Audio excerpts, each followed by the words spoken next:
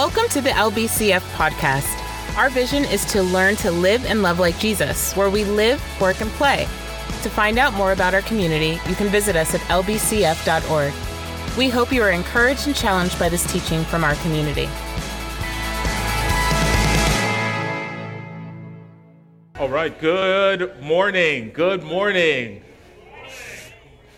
Good morning, LBCF family. After the last time I was here, that sham of an introduction, I said, nope, I'm gonna come up here my dang self. But good morning, welcome to everybody. Listen, my name is Steve. If I hadn't had the opportunity to meet you, would love to have the opportunity. I'm part of the teaching team here at LBCF.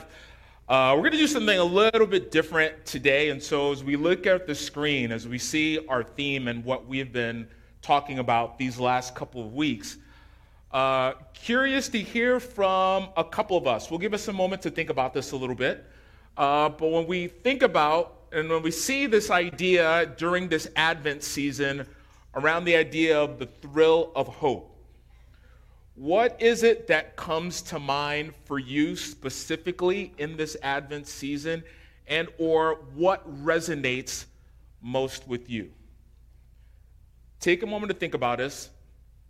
We're actually we've got a mic ready set up, and we're going to actually hear from a couple of us before we move forward. So let's take a moment. I would cue the Jeopardy music here, but it escaped me, so we'll have to do it for next time. Okay, so as we think about this, who has a thought? What about this theme that most resonates with you? And I'm going to grab one of the microphones here. Testing, there it is, just to make sure it works. If you have a thought about that, in about 2 minutes or less, I have to put a cap on this because we think we can go on forever if we do this. So in about 2 minutes or less, what's your thought on that? Who would be the first to say, hey, you know what, I've got a thought? Okay, Gabby all the way in the back. Gabby, I'll meet you halfway. How about that? So my thought is life has tension in it, and we all have things that we're dealing with. But hope, in a way, doesn't take away the tension, but it interrupts the tension, and it gives me something to hold on to, like there's light at the end of the tunnel. Mm-hmm. Yeah. Thank you so much. Something that kind of keeps our eyes on the prize, sort of say, right? As we move forward. Who else has a thought on this? Andrew, my man. And Andrew, by the way, I know you, but I don't know if everybody else knows you, so we're going to have you stand, bro, if you don't mind. I'm standing. Hi, I'm Andrew. One of our elders, by the way, too. Sorry, I had to put that plug in for you. Okay. Yeah, the idea that hope can be thrilling. There's a lot of times we think about hope, and it's like when you're down or depressed and you're trying to hold on to something because that's the only thing that can keep you going, but actually hope can be something to motivate, that can be exciting, that can drive us forward, that can paint a thrilling vision for the future, not just something to batter against the darkness with. Mm-hmm. Yeah. Andrew, thanks so much. Who else? We got another one? Oh, let's go with Mary. By the way, these are my steps for the day, so let's get exercise. I was just thinking, hope is such a scary thing to lose. We had a big struggle in our marriage, and my husband and I separated for a while, and during a season of no hope, that was probably the darkest time of my life. And I think, we have to figure out a way to find it, because it is the lifeblood in so many areas of our life. Because when hope is gone, there's nothing. It's the most discouraging. And I think about how discovering hope for me looked more like a cognitive exercise for a while, until I could actually feel hope. Thank you so much. Thank you so much. Just want to check if we have one more. Oh, one more, and then we'll move forward. There you go, V.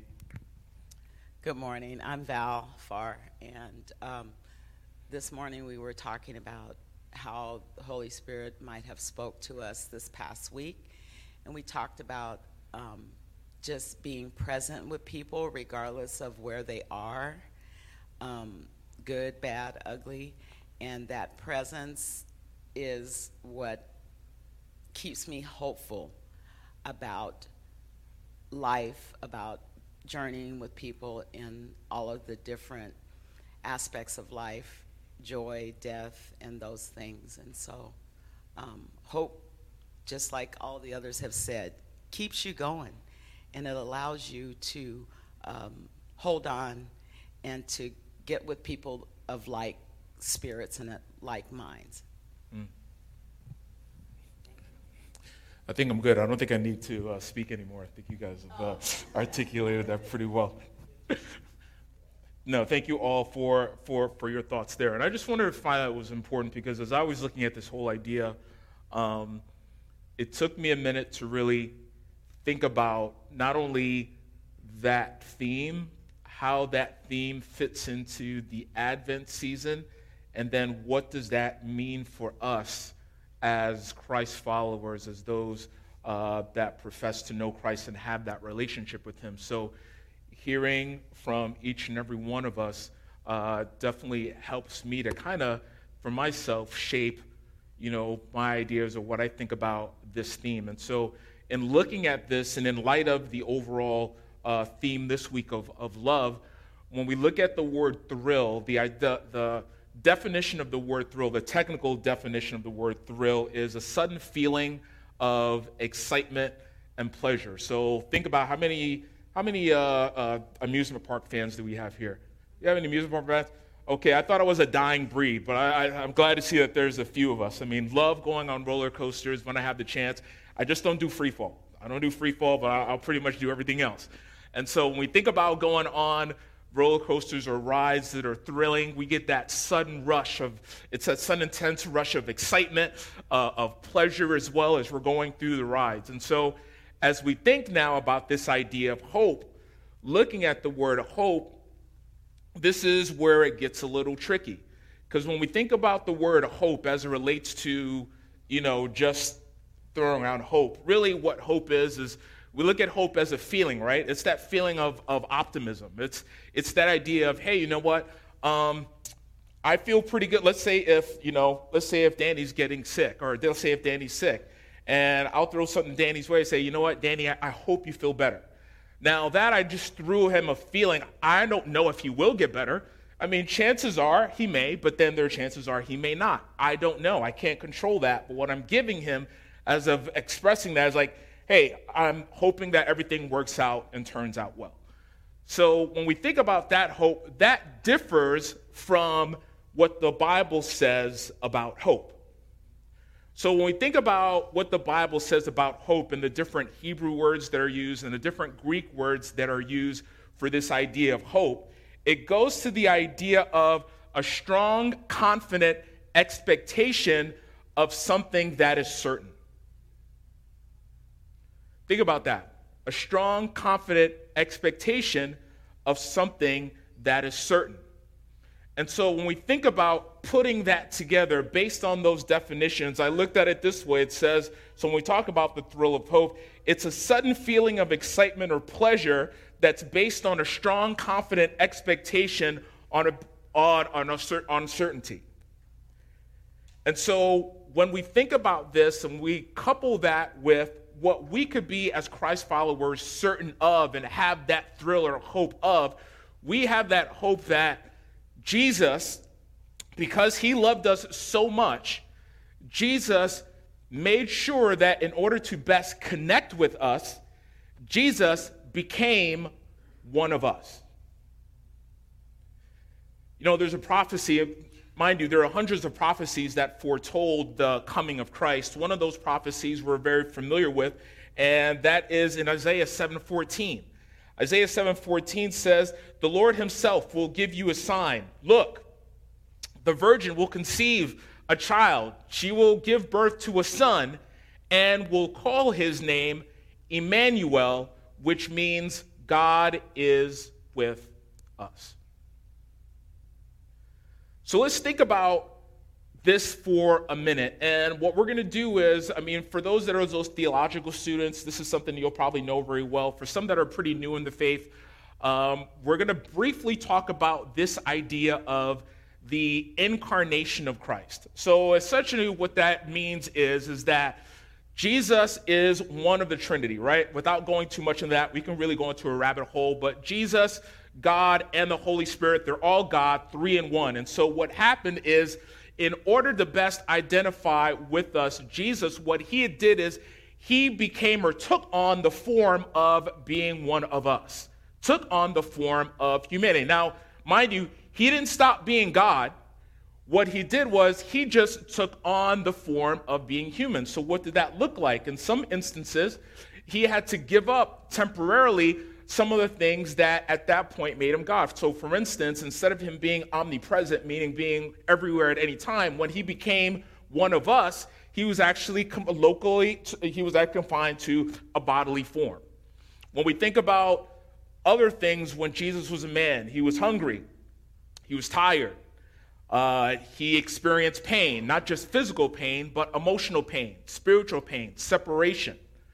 He was fatigued. He was betrayed.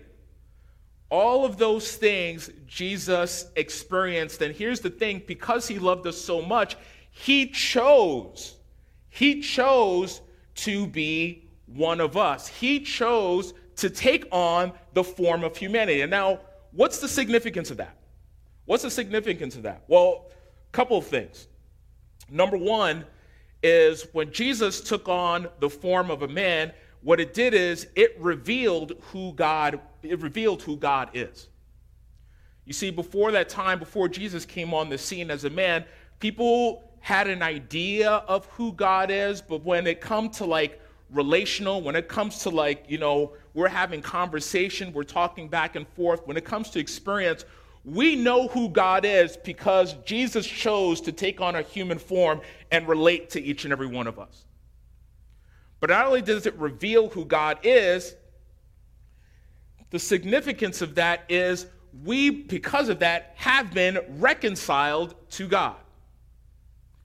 We've been reconciled to him. So what does that mean? Essentially, because Jesus came and he took on a form, he was able to die. He was able to die for our sins. He was able to be that ultimate penalty for each and every one of our sins because we in and of ourselves couldn't have that relationship with Christ. And so what Jesus did is he became a man so that he could pay the ultimate price so that we could be reconciled to him.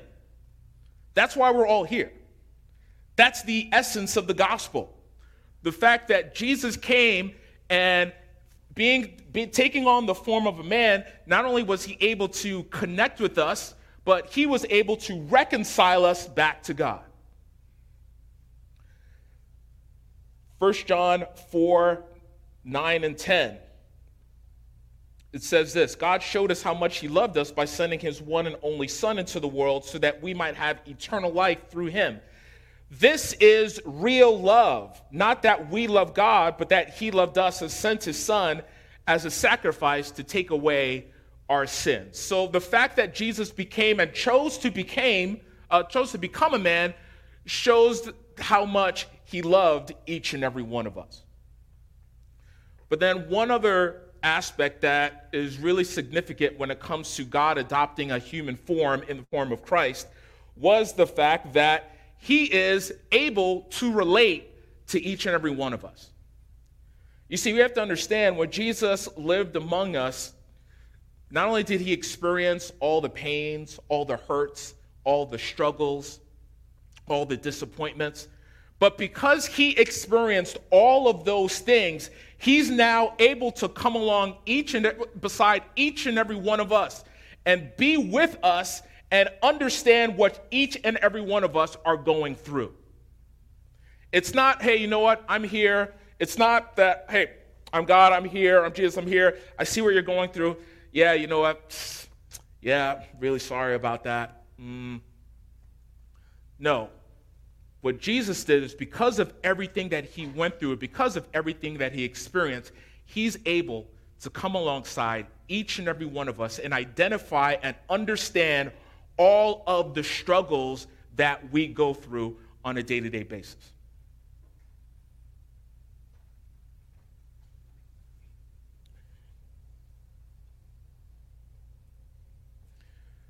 So as we look at this idea of Advent, how does this relate to the fact that, what's the word I'm looking for? I lost my train of thought. But let me rewind. Okay, perfect. How does this relate, this incarnation, how does this relate to Advent and what's going on and the birth? Because here's how it relates.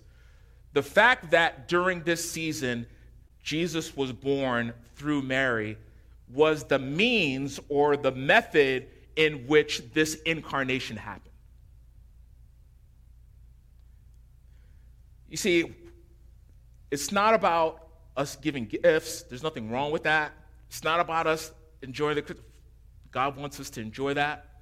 However, I think sometimes we miss the meaning of what this season is all about, which essentially is God choosing to enact his name, Emmanuel, which is to take that human form so that he could be with each and every one of us.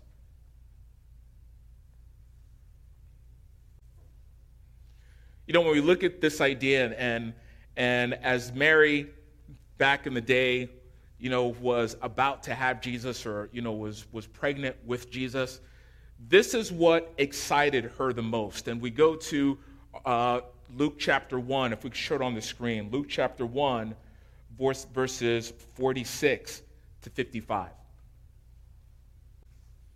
don't know if we have that. Oh, we don't have that. Okay, perfect. So, backup plan. I'll just read it here. This is what Mary says. He says, "Oh, how my soul praises the Lord, how my spirit rejoices in God, my Savior. For he took notice of his lowly servant girl, and from now on all generations will call me blessed. For the Mighty One is holy, and he has done great things for me. He shows mercy from generation to generation to all who fear him. His mighty arm has done tremendous things. He has scattered the proud and haughty ones. He has brought down princes from their thrones and exalted the humble. He has filled the hungry with good things and sent the rich away with empty hands. He has helped his servant Israel and remembered to be merciful, for he made this promise to our ancestors, to Abraham and his children forever." This is the God who promises to be with us. You know, it's interesting when we look at how Jesus became man and the means in which he did so. If you think about Mary, Mary wasn't anyone special, right? I mean, we look back and, we revere her obviously as the one who was able to, bring Jesus. But back in that day, I mean, she really wasn't anybody special. Somebody who was pretty ordinary. She struggled. Her family wasn't rich. She wasn't wealthy. Her family wasn't wealthy. However, it's through that means in which God chose, it's through her that God chose to bring about the Savior of the world. Now, what does that mean for us? You know, as I think about this idea of the word Emmanuel, God with us, think about who we're talking about here. Think about the creator of the universe. Think about the creator of life. Think about the one who knows everything that we're going through, good, bad, indifferent. Think about all the things that are troubling us. Think of all the things that we're struggling with. Think about all the connections that either remain or those connections that we've lost over the years. Think of the people that we've lost over the years. Some of us may have left jobs or may have lost jobs. Some of us may have lost people. But think about everything that we are going through or that we have gone through. Some of us are going through it right now, good, bad, or indifferent. Jesus not only understands that, but he chooses to be present fully present with us.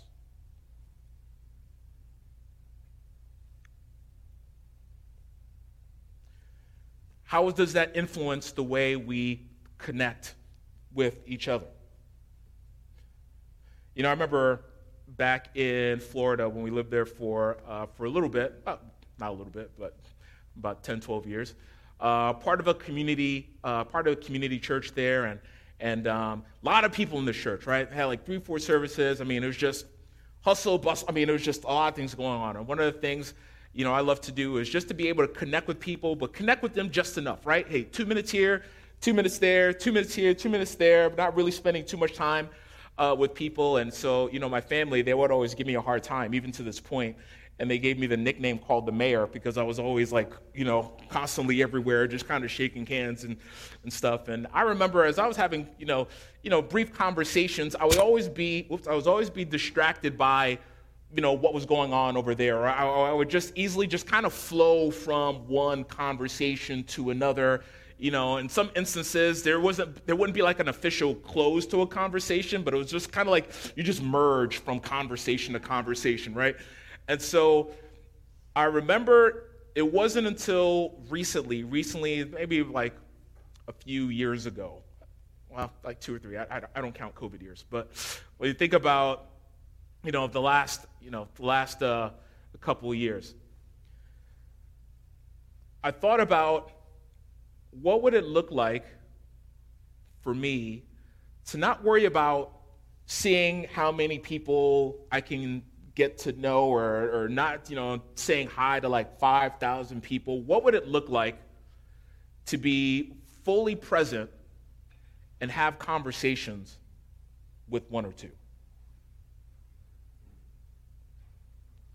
And for me, that was pretty tough because in my mind, if I'm spending more time with people, not only am I getting a chance to know them, but then they also get a chance to know me, and, you know, I'm not sure if they're going to like what they see. Not that I'm, you know, a horrible person to be around, but then there's that level of exposure that happens when you're having that connection and you're spending time with people.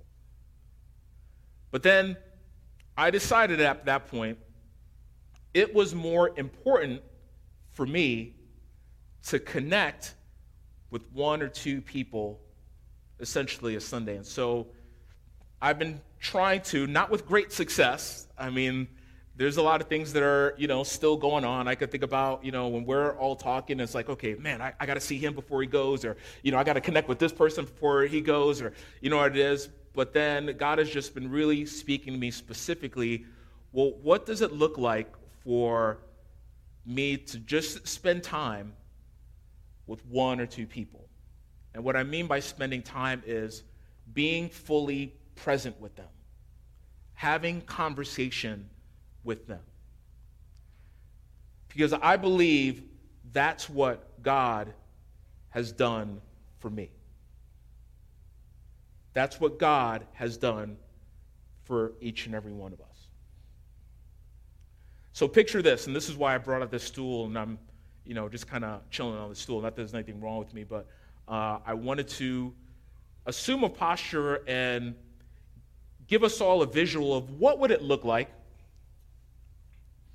for us as we're being influenced, as we're being called to by Jesus himself, as we follow his example of being with us. What does it look like for us to demonstrate his love towards others by fully being present with the people around us? Adam Grant. Anybody familiar with Adam Grant here? I know some of us here. Adam Grant was he is an organizational psychologist. He's also a professor, I believe, at Wharton. And this quote came up on my LinkedIn feed, and this was something that it just really resonated with me and really helps us to crystallize, you know, what it looks like for us to do that, especially in this Advent season.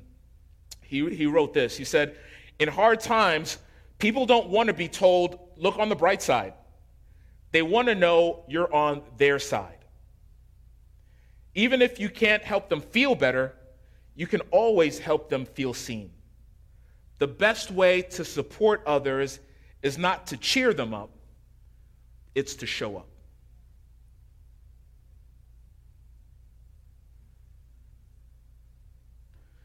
So as Jesus showed up for us,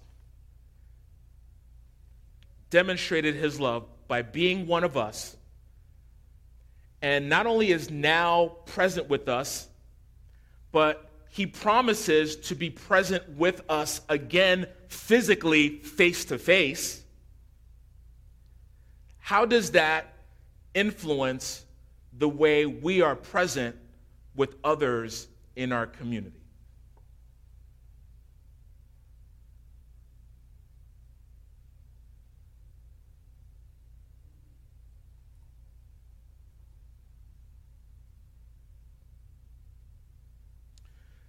Let's take a moment. With our heads bowed, eyes closed.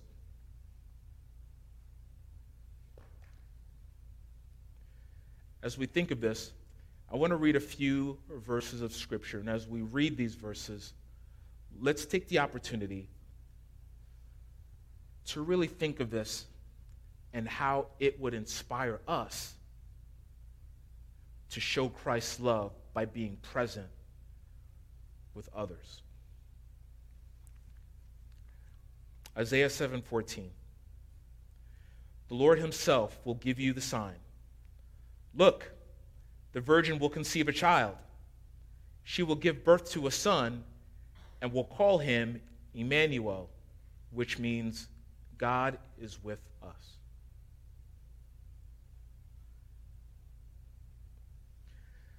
Isaiah 41:10. Don't be afraid, for I am with you. Don't be discouraged, for I am your God. I will strengthen you and help you.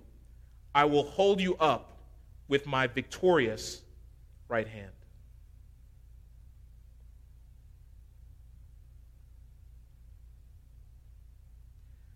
Deuteronomy 31:6.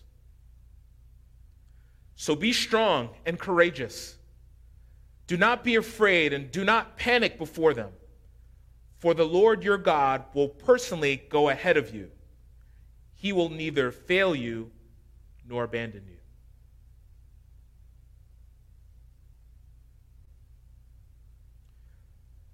Then Revelation 21:3. I heard a loud shout from the throne saying, "Look, God's home is now among his people. He will live with them, and they will be his people, for God himself will be with them."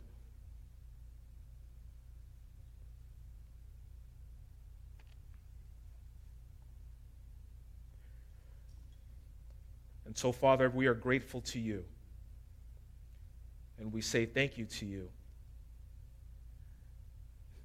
Even as you remained God, you took on the form of us, to be fully present with us, which included us experiencing the same things that we've experienced, the same pains, the same struggles, the same joys.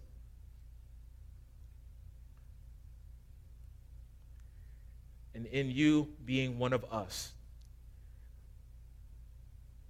you were the ultimate sacrifice in giving yourself for us so that we can have right relationship with you.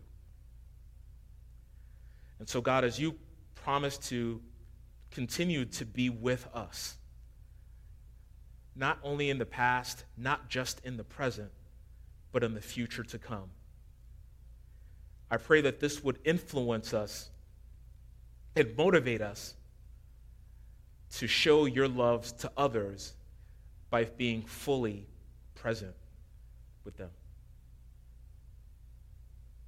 Thank you.